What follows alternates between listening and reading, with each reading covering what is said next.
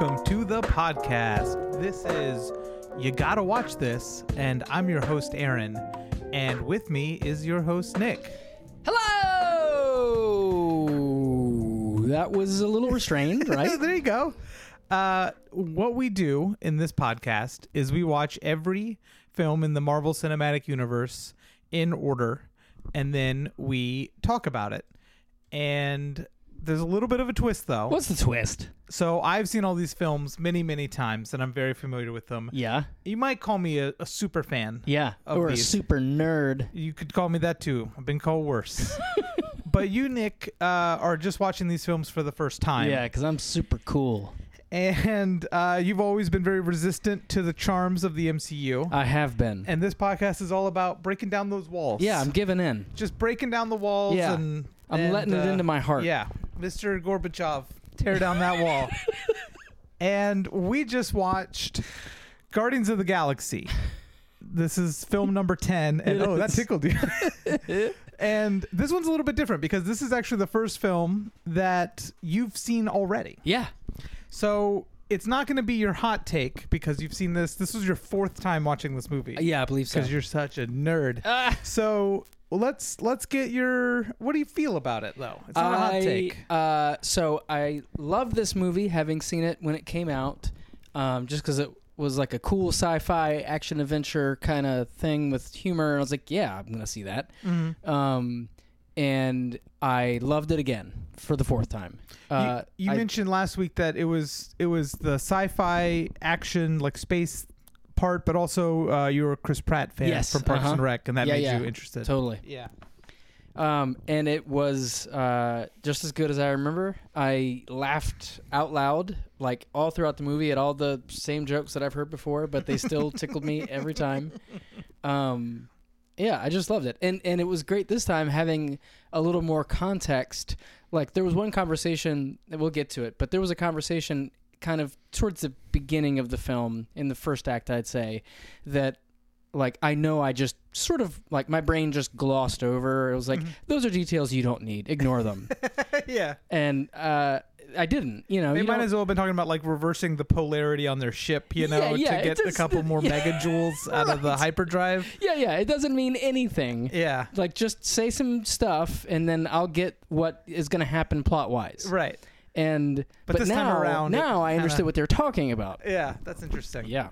So, we're going to do a segment. This is probably going to be a little easier for you, so we'll have to think of a way to make it harder. But no. This is Nick's 3-minute recap. It's already pretty hard. I know. Well, you got to be challenging yourself. You got to be reaching for the stars, I guess. So, here's how this works. This is a new segment. You recap this movie in as much detail as you can. And you have only 3 minutes to do it. Okay. And I will be helping you along the way by letting you know how much time you have left. Is that helping? Yeah. Oh, yeah. I'll be making sure to stop and tell you how much time is left because that's an important thing for you to know. Okay. And so gather your thoughts because it starts right now. I hate it when you do that. Okay, so Peter Quill is a kid on Earth. He's a little kid, and his mom dies, and he's all like, "No!" And then he runs outside, and he gets it's been 10 seconds he gets so space far. abducted. Don't you do it! And so flash forward like 30-some years later, and he's burgling something. He's burgling a little thingy, which we found out later is going to be an Infinity Stone. Some bad guys want it too, and so he fights them off. But Yondu also wanted it. And Quill didn't give it to him, and 30 seconds Yondu was like far, his so you're boss, at 2 minutes and so he and puts a 30 hit out seconds. on him. So Actually, the 2 Kree minutes are like these 25 bad guys, now. And they're led by this renegade guy named Ronan. He doesn't represent the government per se, but he's like this awful guy, and he wants revenge on Xandar. So he wants this orb, and he's made this deal with Thanos, this guy, this space guy, and say give him the orb to destroy Xandar. And so hang on one second. This and is, so no. And then there's a big chase you got scene 2 minutes. with I just Star-Lord. want you to know. So at this You're doing point, great. At this point, we've got Star-Lord, who's Peter Quill. We've got Rocket, the little raccoon. We've got Groot, the man, the plant man. It's been about 10 seconds since our last check-in. And then they get apprehended and sent to prison, and then they meet Drax. And so they make a deal. They You're escape. about 20 minutes into the movie. Ronan kills the halfway through other your at time. this point. And then Thanos intimidates him and is like, don't mess with me. So they escape prison. It's pretty awesome. Yondu finds out who wants the orb. It's the Collector. Remember that name. So the gang goes to space. This is the halfway mark. Giant skull. It's space giant skull. Then they meet the buyer there. So let's see. His servant grabs it. It explodes everywhere. Explodes all over the place. This is an update on your time, but Drax it is running out. Just so you know. Ronan. It's counting Yondu down. also shows up at the same time. So Nebula and Gamora are fighting. So Gamora's about to die, but Quill jumps out into space and saves her. Ronan gets the orb. It turns out he's double crossing Thanos. There's just 1 minute left. Oh Lord, don't tap me. And Ronan double crosses Thanos and keeps the stone. And he says, "I'm going to come after you next. So I'm going to destroy these guys myself." Quill avoids death. He gives a good speech, gets everybody, the team together, forms a plan with the Ravagers. 45 and they're seconds. They're going to fight wrap it the Kree. They go to the Nova Corps planet and they form this blockade with the ships, which is stupid because they all wind up dying. Ronan, they crash left. the big ship. And they think they've killed Ronan, but they haven't. Groot sacrifices himself. 25 seconds. There's a penalty for finishing early. And then Ronan, so they blow up his hammer, and Quill grabs the stone, and they all touch, and so they can control it. And using their power combined, they zap 13 Ronan. seconds, So 12. Yondu claims it, Now but it's 11 Quill and 10 gives seconds, him of a course. fake one and keeps it we're getting up to and gives 7, it back to the Nova 6, Corps for safekeeping. 4, I mean, not 3, safekeeping. Safekeeping. 2, The end. 1. All right. Good job. Cape Seafing is a word. Cape Seafing, yeah. Well, I'm going to have to deduct 30 points for that because you misspoke. Are we scoring now? Yeah. Oh. Yeah. People are keeping score at home. Good so Lord. They'll email in and tell us what you're... This, I know we wanted to accelerate this process, but was any of that useful? I got a lot out of it. Okay. I don't know if you can see this waveform. Hey, the waveform is insane. It's like a solid line of black. Okay. Well, you know what? You just got to push the skip button on your podcast 6 times and it goes right through. So don't worry about it. Or you can play it at like half speed and like actually Ooh. understand what I'm saying. I want to listen to it at double speed. I'm going to make a note of that later. So that's the movie. Everybody listening should be able to be caught up now. Let's talk about it. Let's talk about it. So, again, none of this was new to you, but let's maybe start by talking about what did jump out at you as new this time around. All right, so I know a little bit more about the Infinity Stones. In fact, what I didn't realize was this is the movie that kind of explains a little more about the Infinity Stones. Mm-hmm. And I had kind of just glossed over that the first couple times watching it because I was like, it's just like the lore that they want to, to kind of impress you with. They're just talking about the MacGuffin to make it more like, oh, this is important. Mm-hmm. And it's still a MacGuffin. It Sure, still it is. It But is. You're right.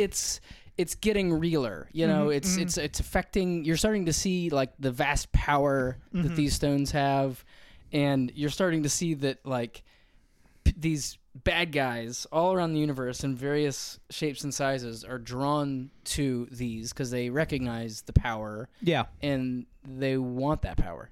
And so you're starting to see like this like a what do you call a thing that repeats?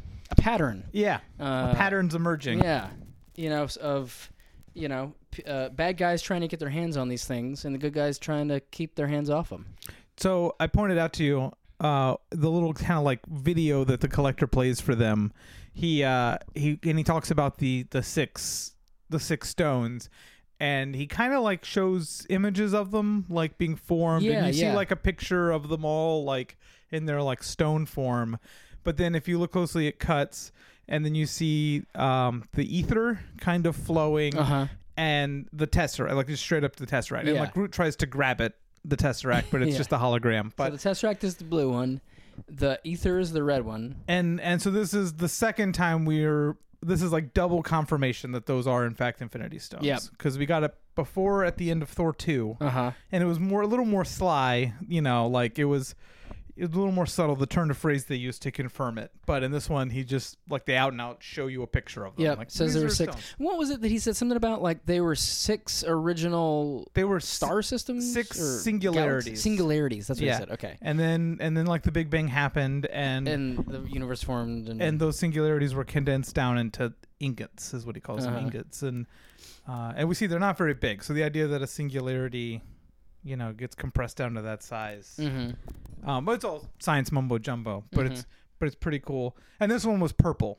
Yeah. So, do you see any significance in the colors, or does that mean anything to you yet, or can you piece anything together? No, not yet. Other than no, Just nothing. you mentioned you definitely didn't see two blue ones when they showed all the colors. Right, but I couldn't tell you what the other colors are again. I don't remember them. Yeah, but you're Am I correct that the other thing is the not casket of Ancient Winters is officially ruled out as a Infinity Stone. Cool, good. I knew it. I knew Bucky was still alive. You were really holding on to that casket for a while. I had to keep it in my back pocket. The Infinity Stone. I'm letting it go. It's gone. It's been gone. So, and then of course the Collector. This was the second time we've seen him. Yep. So he was set up at the end of Thor 2. And, well, let's talk about the characters. This is where we're introduced to Star-Lord. Yeah. Who is abducted as a child. And so he's got a very sad story. His mom dies of cancer. Uh-huh. And he's raised by, I guess, space pirates would be a way of essentially putting it up. And, of course, you've seen the second one as well. So we get more of his backstory in the second one. Right. And I'm doing my best to try and not, bring any of that in. Yeah, I hear you. It's tough. Well, let's talk about Ronan then, because this is his only Guardians film. Yeah. So it's interesting. So all right. So he's part of this race, I guess, called the Kree. Yeah. And I guess there's been a history of war throughout the years with another planet, Nova. So what are they called? The planet's called Xandar. Xandar. The Xandar people. Yeah. Yeah. So the Xandar and the Kree. Xandarians. Xandarians. Yeah. Sure. Okay. Yeah. And the Nova Corps is like their government. Yeah. Okay. So. I guess they've negotiated a treaty with the actual Kree government. Yeah. But he is sort of like a renegade, and he's like, no, mm-hmm. I'm going to do my own thing. He's got a big ship and loyal followers. He's Ronan the Accuser, and Accuser is a government rank. Okay. It's like sort of like a judge / like kind of like a Judge Dredd situation, where he can be like, I accuse you of being guilty, and so I'm going to kill you. Right. And he just kind of does it all. At the end, when he landed and sort of stepped out, and he was sort of, making proclamations to the gathered crowd, he said, that was one of the things he said, was I accuse you. Mm-hmm. Pretty cool. But he has gone, like the Kree government has disavowed him, but they also seem super uninterested. Yeah, they were like, nah, it's your problem. Yeah, the guy was kind of a jerk. Yeah.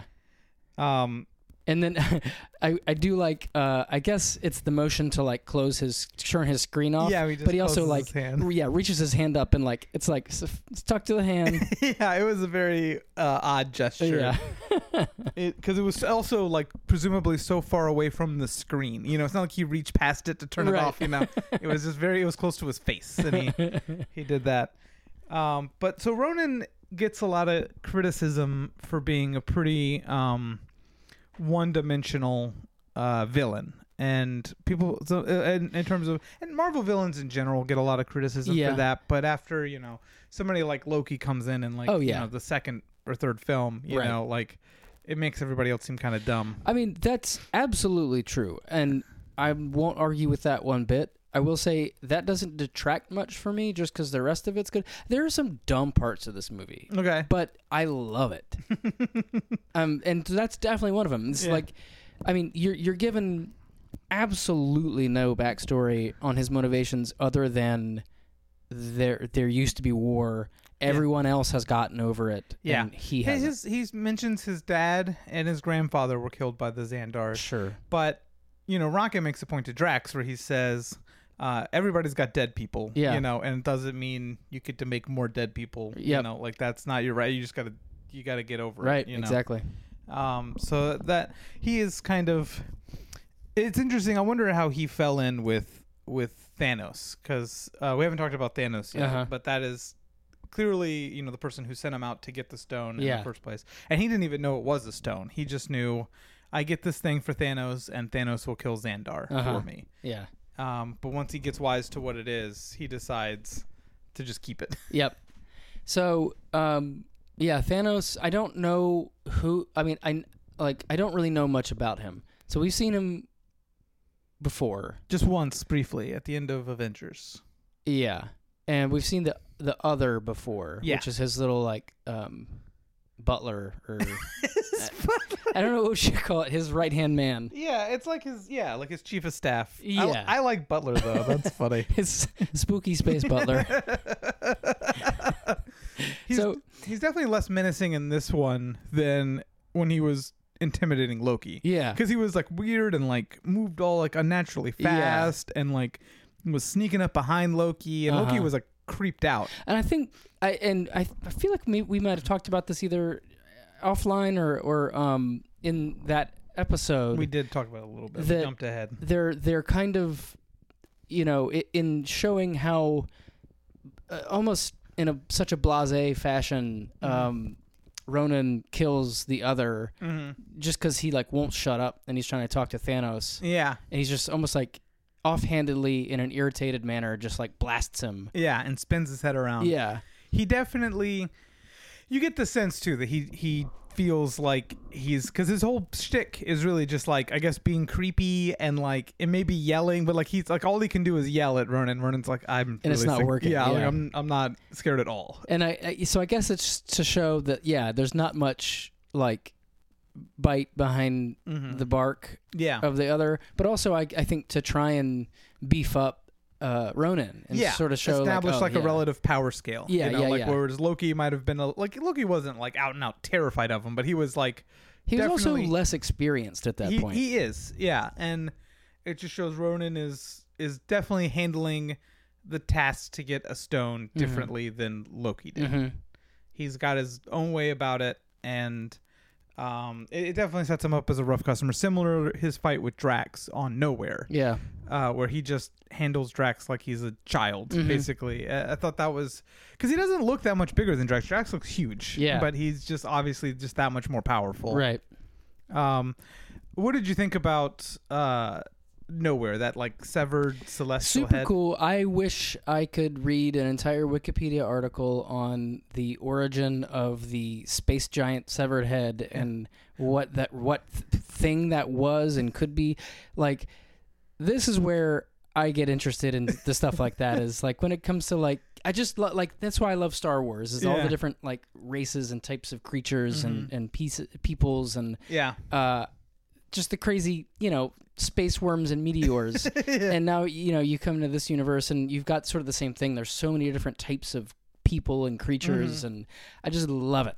Well, James Gunn, he's the director of this, and when he first found out he was going to do it, the first thing he did was he wrote a 19-page document called like The Look of Guardians of the Galaxies, and it was just talked about all the design elements and how he wanted everything to look and all the like the spaceships and the overall tone. And his big thing was he wanted to bring in lots of color to the space opera, because he felt like it had definitely gotten washed out over the years, so he wanted to bring it and give it like that comic book feel. And so when you're looking at Nowhere and you see like there's bright blues and greens in there, like, and yellows, all like these cool colors, mining lasers and like all the sparks and lights and very, very cool. Very I don't know, not Blade Runner-y, but I don't know. Yeah, the color palette of the whole thing is just awesome. Yeah, I really like that. It definitely sets the tone for the Marvel cosmic universe. Because Marvel has all these different areas. They've got like the Earth piece with the science fiction, and then they've got the magic and the fantasy with Thor, and so Guardians of the Galaxy represents like the deep space, like the Star Wars expanded universe. Yeah.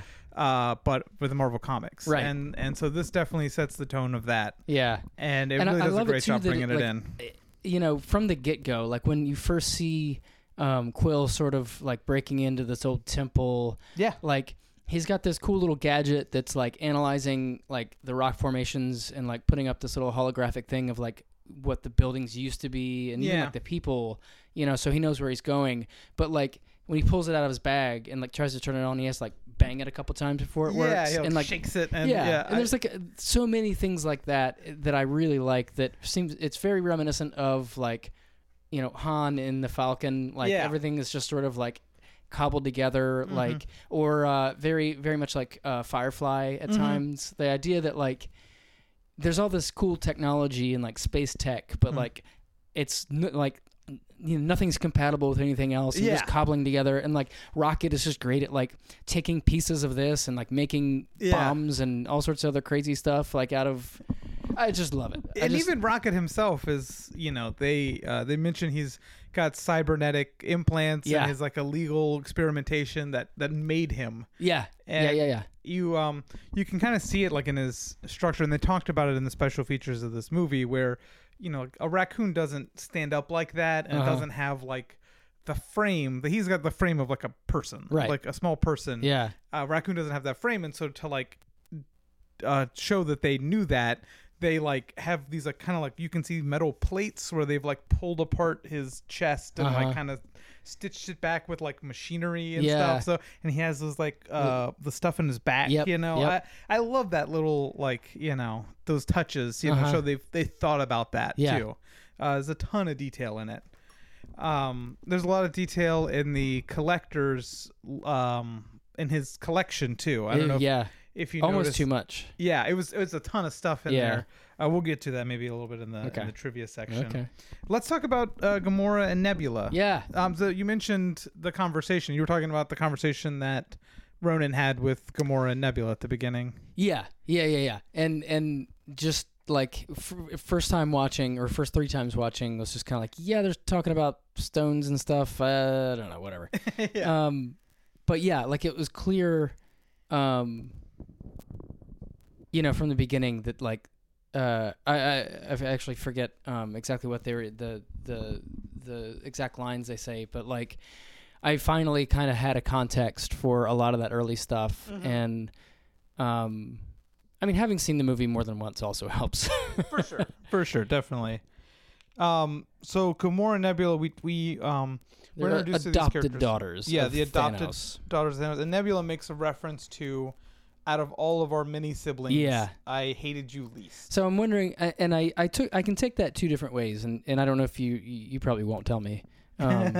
So I could take that to mean that he had tried, many times to create sort of these really powerful, strong right hands essentially for him to go send out and do his bidding, and that they had failed either physically or mentally or like refused to serve him and whatever, or that in the training and all the body modification and all the stuff that they had to go through that killed them. And I wasn't sure, maybe both.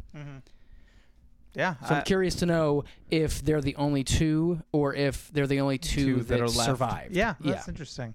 I did something that I guess I didn't really... It's more obvious with Nebula, but I didn't really put it together probably until like maybe the second time I watched this movie. It was that Gamora also had those modifications to make her like super strong. And actually in this... I picked it up. I mean, I guess I picked it up before, but Rocket says when she's in space, her body modifications will let her live alive for a few minutes longer. Yeah. And then, Nebula got hit by the rocket launcher and like twisted into a pretzel and untwists herself. That scene where she's like snapping all her limbs back together, that's really cool. That's a neat effect. It's gross. Yeah. So we talked about Rocket. But of course, Groot is the other like piece of that. It's nuts when you think about it. Like neither one of those characters was on set, obviously, But like everybody, like you never got the sense that they weren't. You know, like it's so easy to forget. All the physical actors. So I don't know how they did it. Maybe you can tell me. But like, did they do stand-ins, like wearing suits? They did. So they at least had like an eye line and stuff to look at. And they used actually Sean Gunn. Who's James Gunn's brother? He plays Kraglin in this movie, Yondu's guy. Oh yeah, right-hand man. He wore like a blue and sometimes a green like suit, like that covered up everything but his face, and he actually acted out. He's actually credited, I think, as Rocket Raccoon along with Bradley Cooper, who did the voice, because he acted out every scene, every line to give people in the, in the rest of the cast something to react to. Yeah. He crouched down, like all the way down, so his butt was like an inch off the ground, and walked, like did a little crazy crouch walk, so he would be Rocket's height, so That's they would nuts. be able to look at his face. And he apparently even improv some lines, like the line where he says, bunch of jackasses standing in a circle. That was his line. Oh, nice. He threw in there, and they kept it in the film and had Bradley Cooper. And Bradley Cooper, when he was doing his voice, he watched like the dailies of Sean Gunn acting it out, and the way Sean Gunn delivered it. I mean, he did his own thing, but right. Sean Gunn definitely was there. informed that. Yeah, that's absolutely. cool. And so the performance of Rocket was done through, like, when they were stitching together that computer image, they referenced not only Bradley Cooper and the faces he was making when he was acting, but also the stuff Sean Gunn was doing as well. Okay, cool. Pretty neat. Yeah, that's awesome. And it's just amazing to think about. It was so long ago. I mean, this was like 6 years ago when this movie came out, and I mean, they were working on it a few years before that. How good it looks! Oh, yeah. You never doubt for a second that there's a raccoon walking around talking. Like, it's like, amazing.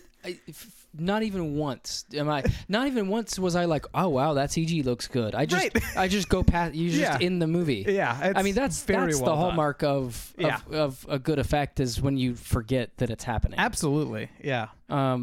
I love the effects in this movie. I don't think there's any that bother me. I'm trying to think anything. I think everything looks cool. Yeah, it's very well done. I like this era, and of course you have to spend millions, hundreds of millions of dollars to get there. Yeah. But it's definitely the era where like you can just completely look past it all and just believe it. When you see it. So Groot's another one that's like that, and of course Vin Diesel did his voice. Yeah. And I was watching the special features with him, and it was so interesting because he's so like into it. Like he really loved the character of Groot, and he's like almost like tearing up in his like talking head like interview thing, talking about it. Like he's just all about it. That's cool. He apparently, I'm not sure exactly how they translated it, but he says "I am Groot" exclusively. But when they, normally when you dub it into another language, they hire like local actors to do it. But he learned how to say it in all the different languages. So he could do it. He's Groot in every edition of the movie, which is neat. But that also, I guess, because it was only but like so many lines he had, so he just went and did it. But I think he said he'd said "I am Groot" like over 1,000 times, which must be kind of nuts. Yeah, that's funny. I love. And then one line of saying "We are Groot." That's right. So that got me. Got me. It's really good. There's another line that got me, and I'm trying to remember what it was now. But I really liked it. It'll come to me. But I like when Quill's trying to get them to agree to his plan. And Groot like agrees with him, and he's like, Groot's the only smart one, and then cuts to him like trying to eat a flower off of his shoulder. Yeah.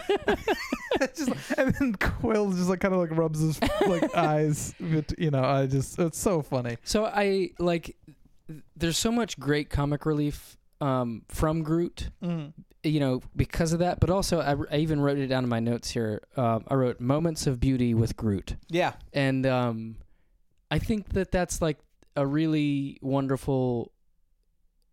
I'm glad they added that to his character. Like when they land on nowhere and the little like beggar kids are running up, and Peter and is kind of saying like, "Watch your wallets, get out of here." Like, just ignore him. And Groot bends down and grows a little flower for a little girl. Yeah, and gives it to her just to be nice. Yeah, and like it totally works on like she like accepts it with grace and like it means something to her. And then like when he does the little floating lights that are like almost kind of like fireflies, but not quite. They're just little like fairy lights twinkling around, and like sort of amazes everyone. Like it's just like there's this element of nature and beauty imbued in him that and they do such a wonderful, amazing job of like showing that coming out. Yeah. And it's great when it's like juxtaposed with that scene when they're on the Darkcaster fighting, and he like shoots his arm out and like stabs a line of them and smashes them all around, and then he turns around with the biggest grin on his face. But it's also like that plus like the fury and force of nature, and the strength of it. Like he's able to save them at the end, but then on top of all of that, he's also just a total goof troop. It's great. He's a great character. Yeah. So interesting. It's crazy to think.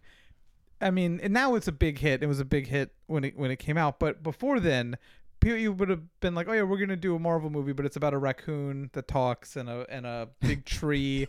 Like, what are you talking about? Like, there's no way that's gonna make any money. That's weird. Like, put Spider-Man in it. Like, what are you doing? Yeah.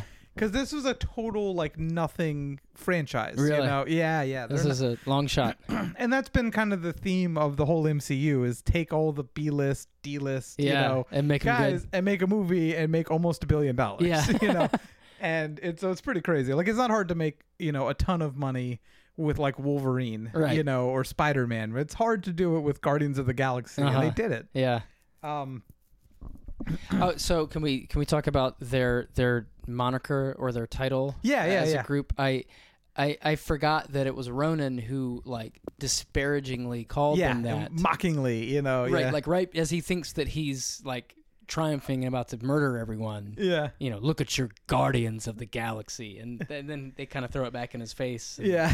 like how are you doing that? And, we're the Guardians of the Galaxy. Yeah. You said it yourself, bitch. Yeah. I love that. He's got the purple eyes. I think that is so cool. Yeah. Like, because Ronan has them too when it's in his hammer, and then Quill has them when he's holding the stone. Yeah. That's such a cool like effect to see them there, and the way the camera does that like you know kind of spin around them. Yeah. And there's all the cool effect. I love that scene a lot. Yeah. That's an awesome scene, and it's a cool callback to earlier when we see a similar scene in the Collector with those like people in the robes all doing the same thing. Yeah, and they yeah. all disintegrate because Yeah. they can't handle it. That was creepy, actually. That scene, like, Yeah. because it kind of starts on one of them and he starts like jiggling. Like, Yeah. it's like he loses his like balance almost. Yeah, it's weird, and they have like masks on. Yeah. But I guess in this one, we find out at the end of this movie that pretty much everybody in that circle holding the Power Stone was not like a regular person, you know, Right. because you got Gamora who's been genetically modified Yep. and got body modifications, and you got Drax who knows what he is, but he is definitely Yeah. very powerful Yeah. and he's strong, but his other power is that he can get the crap beat out of him, Yeah. and he's like still fine somehow. And he's sort of got like this baseline like mental fortitude, Yeah. like this sort of mental toughness to just exist and be. Yeah. I don't know. Let's talk about Drax for a minute. Yeah. I love Drax. Just absolutely love every line, how it's delivered. And I said it early on, like when he first got introduced, and like they did a couple of jokes of the like him taking everything literally. Yeah. And I said out loud to you because I was laughing. I was like, "This never gets old." I think Dave Bautista, who's a professional wrestler, Yeah, like he which does, is crazy. Yeah, he really wanted to break into acting, and Uh-huh. he really, really wanted to be in this movie. And this is like his favorite thing he's ever done. Like he's cool. like after he like talks about it all the time, and like everybody does a movie with is like his best friend. Uh-huh. And he loves James Gunn, and he's just so he considers James Gunn's the guy who kind of like lifted him out of obscurity to be in this movie, and so he's just the happiest person in the world because of this. That's cool. Which is really neat, you Yeah. know, like he's just so into the role. Yeah. In the comic books, Drax is green, and they decided to make him gray in this movie because Gamora is already green. Yeah. And also, apparently, they didn't want to confuse people with like Hulk because Hulk is green and Okay. Hulk's a big green guy. I mean, they're very different characters. Yeah. But Just to be safe. But just because, like, you got to imagine like the dumbest person watching Right. it would be like, "Is that Hulk? Yeah. What?" I like his character design and all the like awesome. It's kind of like orange colored, like Yeah. like I don't know if it's tattoos or just naturally occurring. They're supposed to be tattoos. In the comic book, he has much simpler, like almost like flame-looking tattoos that are just like a kind of a stripe on each side, and they're red on his green. But in this movie, they went with this like it has a name for it, but it's like a scarring tattoo. that, like, is raised. It's awesome looking. Yeah, and like it's so intricate, and it's like all over his body. Yeah. Like it's really cool. Yeah. And it took hours and hours and hours. Sure. But yeah, that's not like makeup. It's makeup, but it's like those are like prosthetics that they like put Just on put him. on him. Yeah, that makes sense. Yeah, but it's insane to think about it, and like to get a like look at them. You know, they're awesome. Yeah. But anyway, they're all pretty much, even Rocket has been modified, and then of course Quill we find out is part something else. Yep. And so that's part of why they were all able to hang on to it for so long. But the theme is that none of them were able to defeat Ronan on their own, but only as together could they do that. And there was the moment when sort of Quill gives that speech in the ship, and what's his name? Raccoon. Oh, Rocket. Yeah. Sometimes it just leaves my mind. And Rocket was like, "You're asking us to die." Yeah. And that whole scene is very sort of emotional and heartfelt, and like I really like the message that he's giving. You know, saying like, what else do we have to do with our lives? What else do we have to give back? Like, why don't we make it be worth something? Essentially, he says, "You're right," and I love it a lot. He says, life normally takes, but today it's giving us like a chance. Yeah. To do something. Yeah. And I like that. That was a neat touch. And he calls them all losers, because of. As in, we're all people that have lost. Yeah, but it's just great how it turns on a dime, because just a moment before that, him and Rocket are in this fight over like what percentage of a plan he has and whether that counts or not, and then the fake laugh. He's like, that's a fake laugh. It's real. I love it so much. It's interesting. I wouldn't have put this together, and it's a total coincidence, I'm sure. But he says he's 12% of a plan, and that's the same amount of credit that Tony Stark says Pepper should take for Stark Tower. Give yourself 12% of the credit. I don't Do you think it's remember coincidence? I think it's coincidence. Okay, that's funny though. But it's a funny little thing. Maybe, but I think because James Gunn wrote this. Oh no, he didn't write it. I take that back. Somebody else wrote it, but I think it was. Let me find out who wrote it. That's gonna bug me. James Gunn wrote the third one. So I want to talk a little bit more about Gamora. What's her name? Saldana. Zoe Saldana. Yeah. Zoe Saldana. Who? Yeah, plays Gamora. She does great. Yes, she's awesome. I guess you could say for a lot of them, you don't get a lot of arc. It's hard to do a lot of arc when you've got like sort of a ensemble, like five person crew. Mm-hmm. But they do a really good job, I think, with giving at least enough of a backstory and enough of a reason for them to work together and enough of a reason for them all to sort of come together and sort of like change their mind at the same time. Yeah. But to me, hers was the sketchiest. And like, I understand what she's saying is horrific. Like, she was Thanos killed her family and abducted her and subjected her to all these treatments and stuff. So you can only assume that she's just been biding her time the entire time, and that she's finally seeing an opportunity.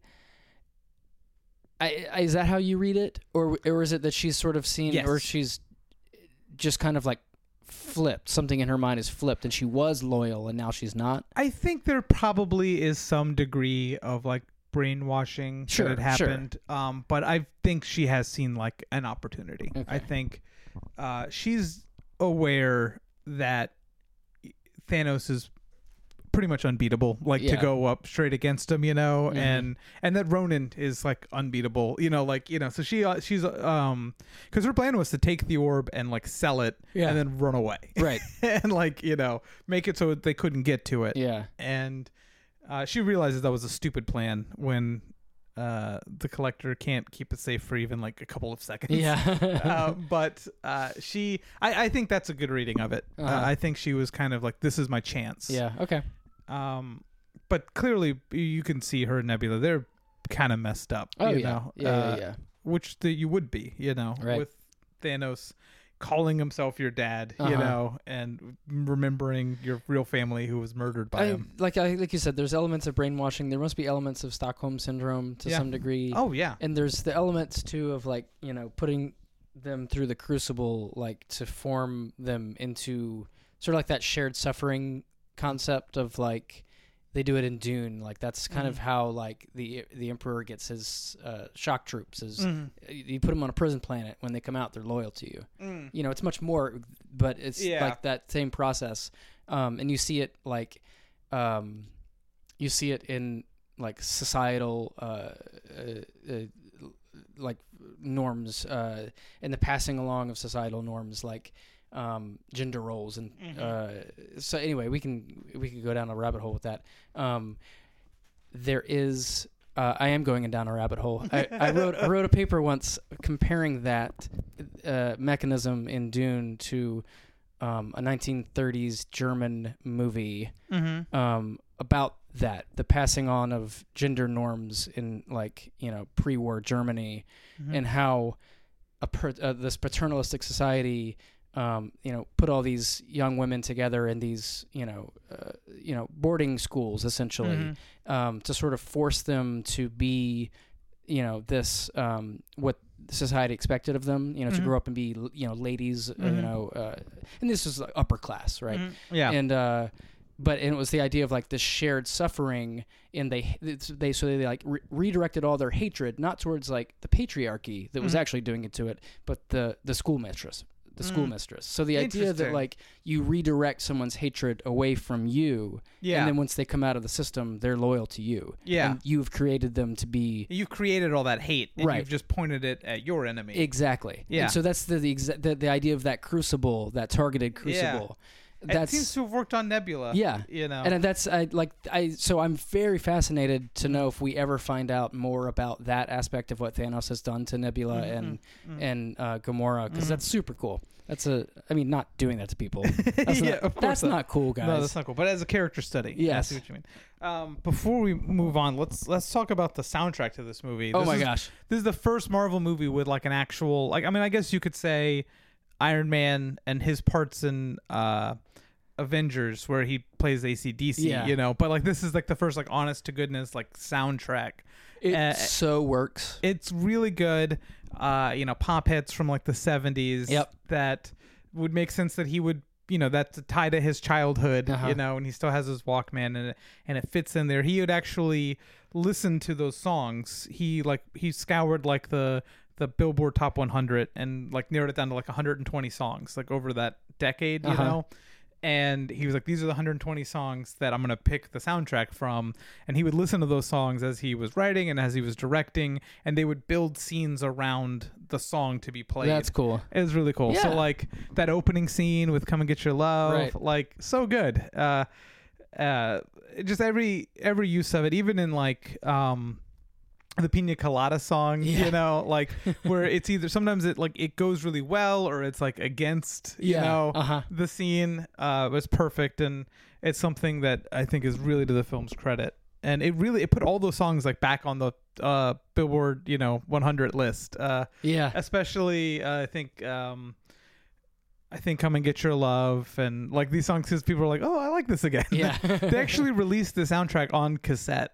Did they really? For the first time since 2003. That's funny. Isn't that nuts? Just so they could do it. Yeah, I bet you it's gimmicky, but I bet you they sold a ton of them. Yeah, well, yeah. I'm sure they sold every single one they made. So you ready for your MCU pop quiz? Oh, I'm ready for the MCU pop quiz. Hey, that was different.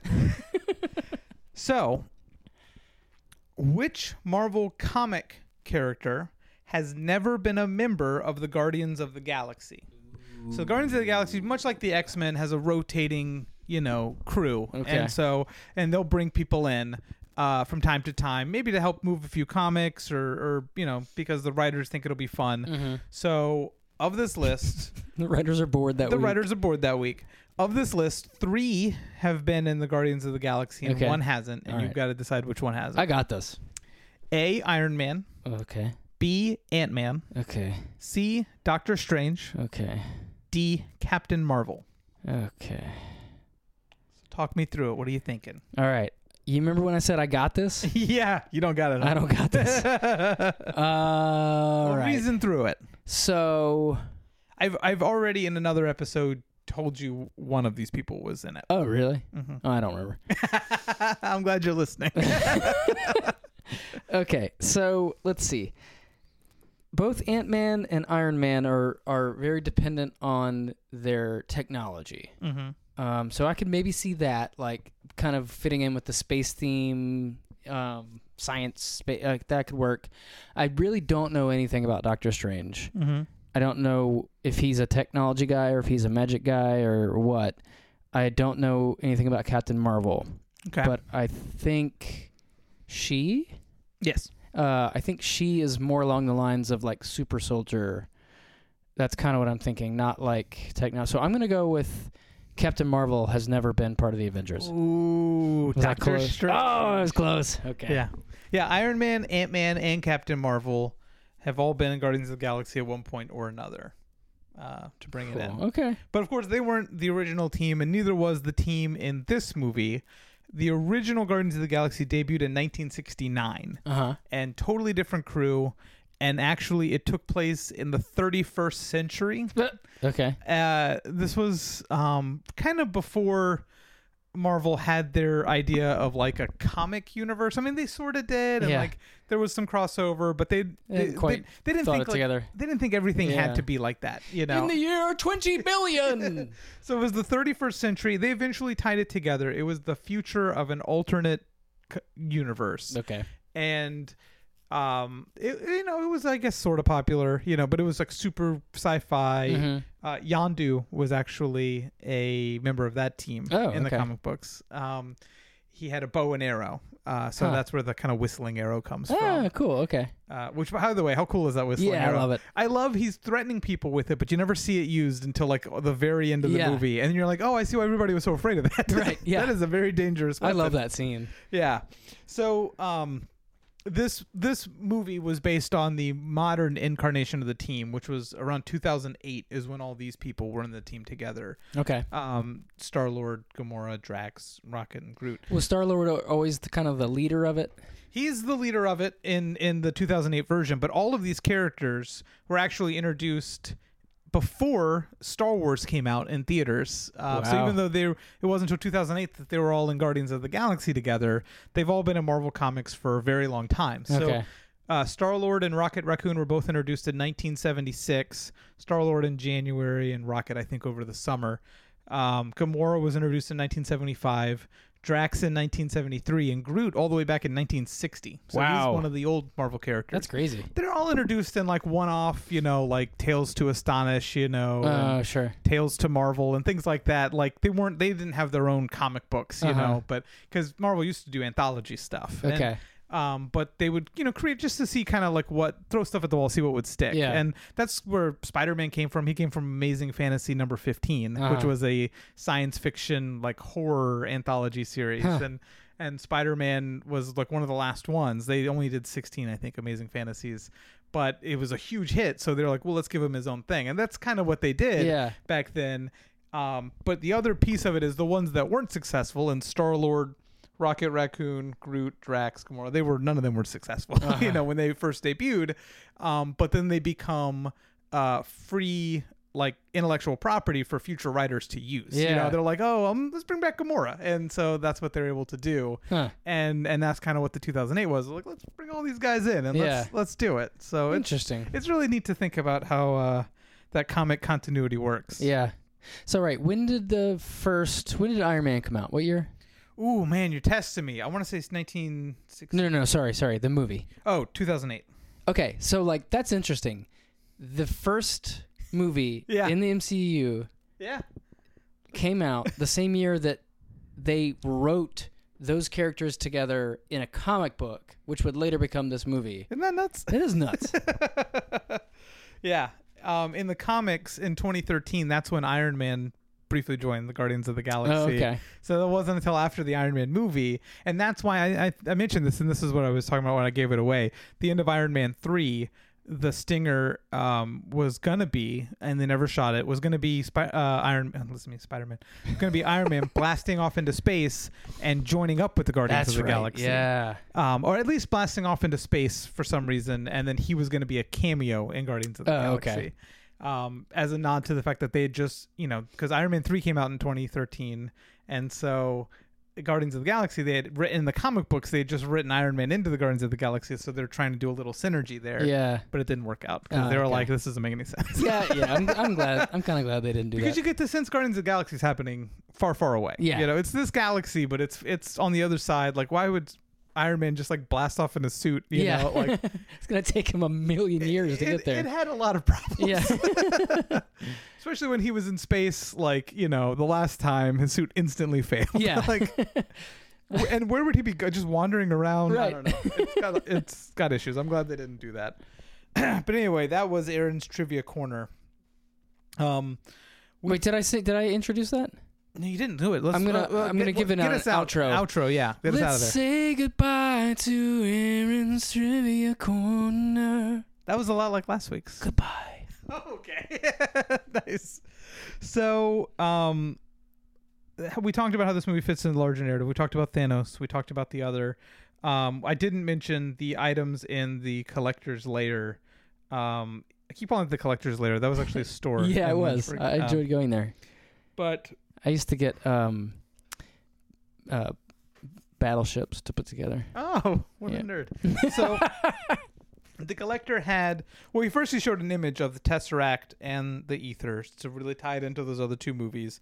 But I don't know if you noticed there was a Chitauri warrior in one of his cages, and those are the guys that attacked in Avengers in the Battle of New York. Okay, he was kind of like sitting on the floor, like kind of slumped in the first shot. Yeah, and is that whose enclosure his slave-made person was cleaning? No, in that one was a dark elf. Ah, that was a dark elf. Yeah. Okay. Cool. I must have missed the Chitauri. Although I thought I saw somebody that looked like pinheads. Maybe that was one of the Chitauri. No, the Chitauri look kind of like the bad guys in this movie, the Sakarans. Just kind of like big, bulky armor. Yeah. They were more like gold. I'll show you a picture of them. Okay. But so there was that. This hasn't tied into the larger MC universe, but I still wrote it down. The dog that is that's wearing a spacesuit. Yeah, was that supposed to be like a Russian cosmonaut dog? Exactly. Okay. In fact, he's a character in the comic books called Cosmo. Oh, really? And he's a Russian, like a Soviet dog who was blasted off into space. Some space force gave him sentience, so he can talk, and he actually runs in the comic books. He runs security for Nowhere. And is a member of the Guardians of the Galaxy. I'm kind of glad they walked that back a little bit. But that's neat. Yeah. I mean, I like all the nods to some of that stuff. Yeah. And, of course, they brought in Howard the Duck at the end. Yeah, so, explain that to me. I don't know anything about Howard the Duck, so when I saw it, I was like, I vaguely know this is a character. I vaguely know that people were like kind of weirded out by it.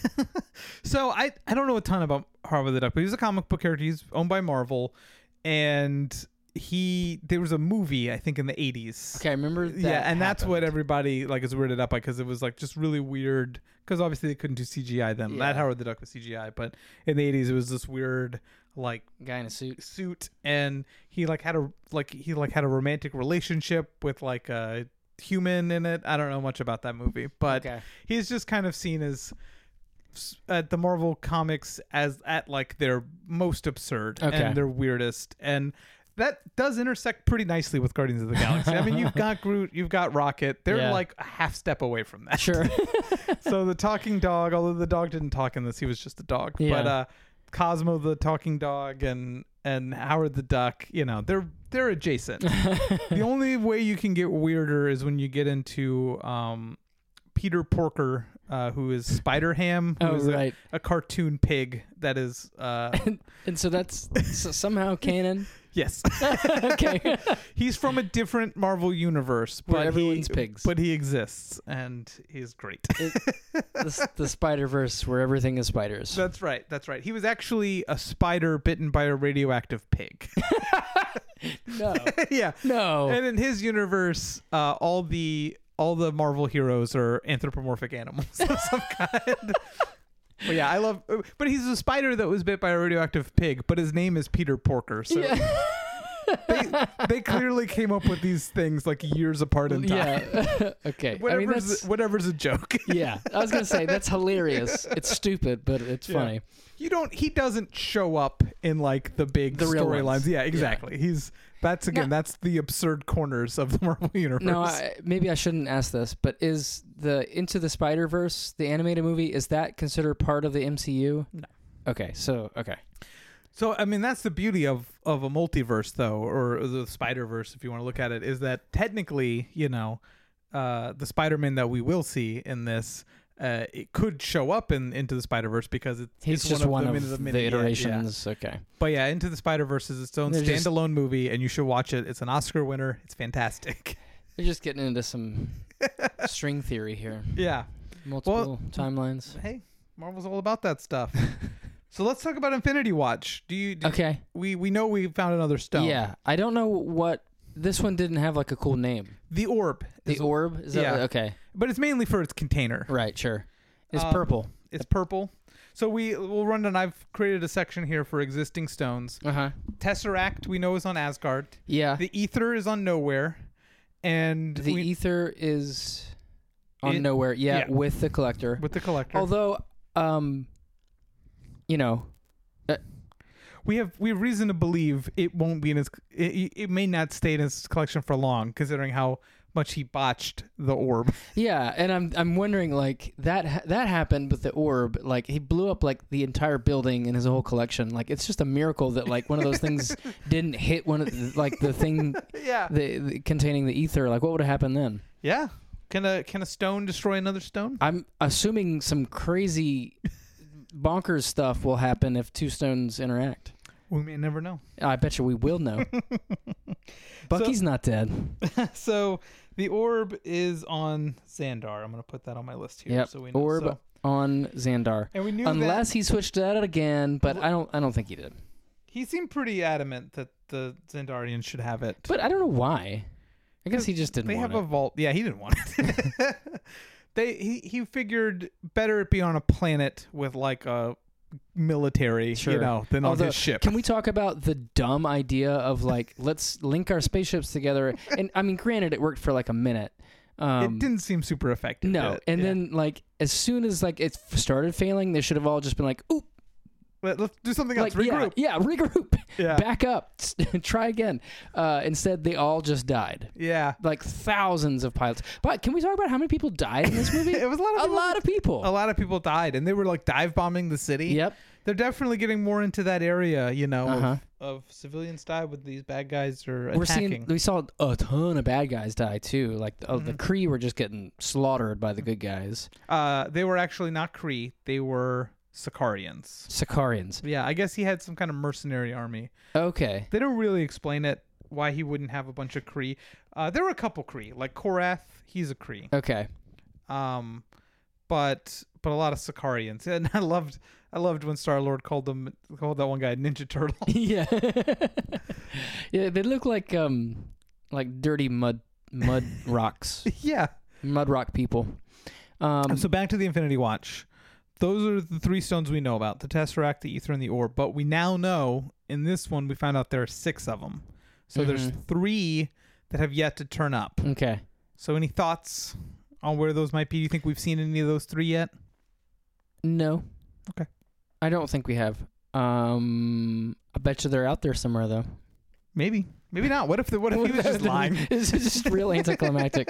The guy was just these 3. And we lost one. So it's hard to talk about rankings because this phase isn't over yet. But where would you kind of put this one in the spectrum? Right at the very tip top. This is your absolute favorite. This is my absolute favorite. Wow. Okay. Yeah. Out of all the movies we've watched. Out of all of them. Yep. Wow. Cool. Yeah, it's a good one. It's not hard for me. It's a really good one. It's hilarious. I love the sci-fi. I love the music. I love the world. I love the world building and the hinting. The world hinting that they do a lot of. I just love it. It's just perfect for me. I will say that when I was right there with you when this was the most recent one that I had watched, I was like, this is the best. They'll never top it. And it might not be on my top 5 anymore. Oh wow! So they're gonna get good, huh? They're gonna get good. Okay. But this was the tippy top for me too. Okay. Cool. So, let's see. How much do you know about next week's film, Nick? Nothing, because I don't know what it is. So, I'll give you a hint. There's 2 films left in this phase. Okay. And then phase 2 will be over. So, yeah, and then we'll be into phase 3. But that's because phase 3 is the longest phase. Okay. So, all right. So, we've had a Captain America. We've had an Iron Man. Yeah. We've had Guardians. We had Thor. We had Thor. They're not going to do another Hulk, probably, that I know of. Let's see, who else is there? Gosh, golly. I think that we are going to have a new character introduced. Okay. That is my guess. Okay. You're wrong. Ah, crap. Next is Avengers: Age of Ultron. Oh, okay. So we get something important enough to get the whole team back together. That's right. The first phase ended with Avengers. Yeah. And this phase has one more after Avengers. The penultimate. It's the Avengers is the penultimate. It's the climax, and then it has a falling action movie, and that becomes for true in phase 3 as well. So, interesting. Yeah. So we'll get to what that movie will be next week. Oh man, you're not even gonna tell me. But you excited about Age of Ultron? What do you know about that movie? Now that you know what it is, what do you know about the Avengers 2? So I don't know a thing about it. I feel like I remember people that I know being like, ooh, gotta go see that, like when it was coming out. Yeah. Like we're starting to get into my recent enough memory that I'm remembering people being excited about these movies. We're no longer 12 years ago. This was only 6 years ago. Yeah. I'm starting to like recall like people in my life caring. I think this movie came out in 2015. Wow. I could be wrong. I believe it did. So I feel like they were really staggering them at first, and then they started to just like 2 or 3 a year, probably, right? Yeah, it got to 2 a year, and then some years we got 3. Wow. And so now it's either 2 or 3 a year. Okay. So it's definitely gotten they're coming fast and furious. That's another franchise that you're going to show me. That's right. That'll be season 2. Are you excited about that? We got to talk about season 2. We're gonna table that one. Okay, so I don't know anything about it. I'll say that I know absolutely nothing about Age of Ultron. It came out May 1st, 2015. For some reason in my head, I just keep thinking of. I don't even know if they're a functioning oil company anymore. But remember Chevron? Yeah. That's what I think of when I hear Ultron.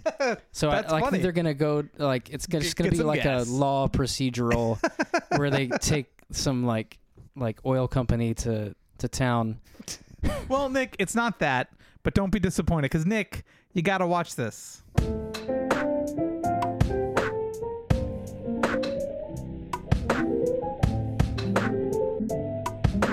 Thanks for listening to our podcast. We want to hear from you. You can reach out to us on email at yougottawatchthispodcast@gmail.com. You can also reach us at Facebook or Instagram at YouGottaWatchThisPodcast or on Twitter at gotta_watch. Thanks.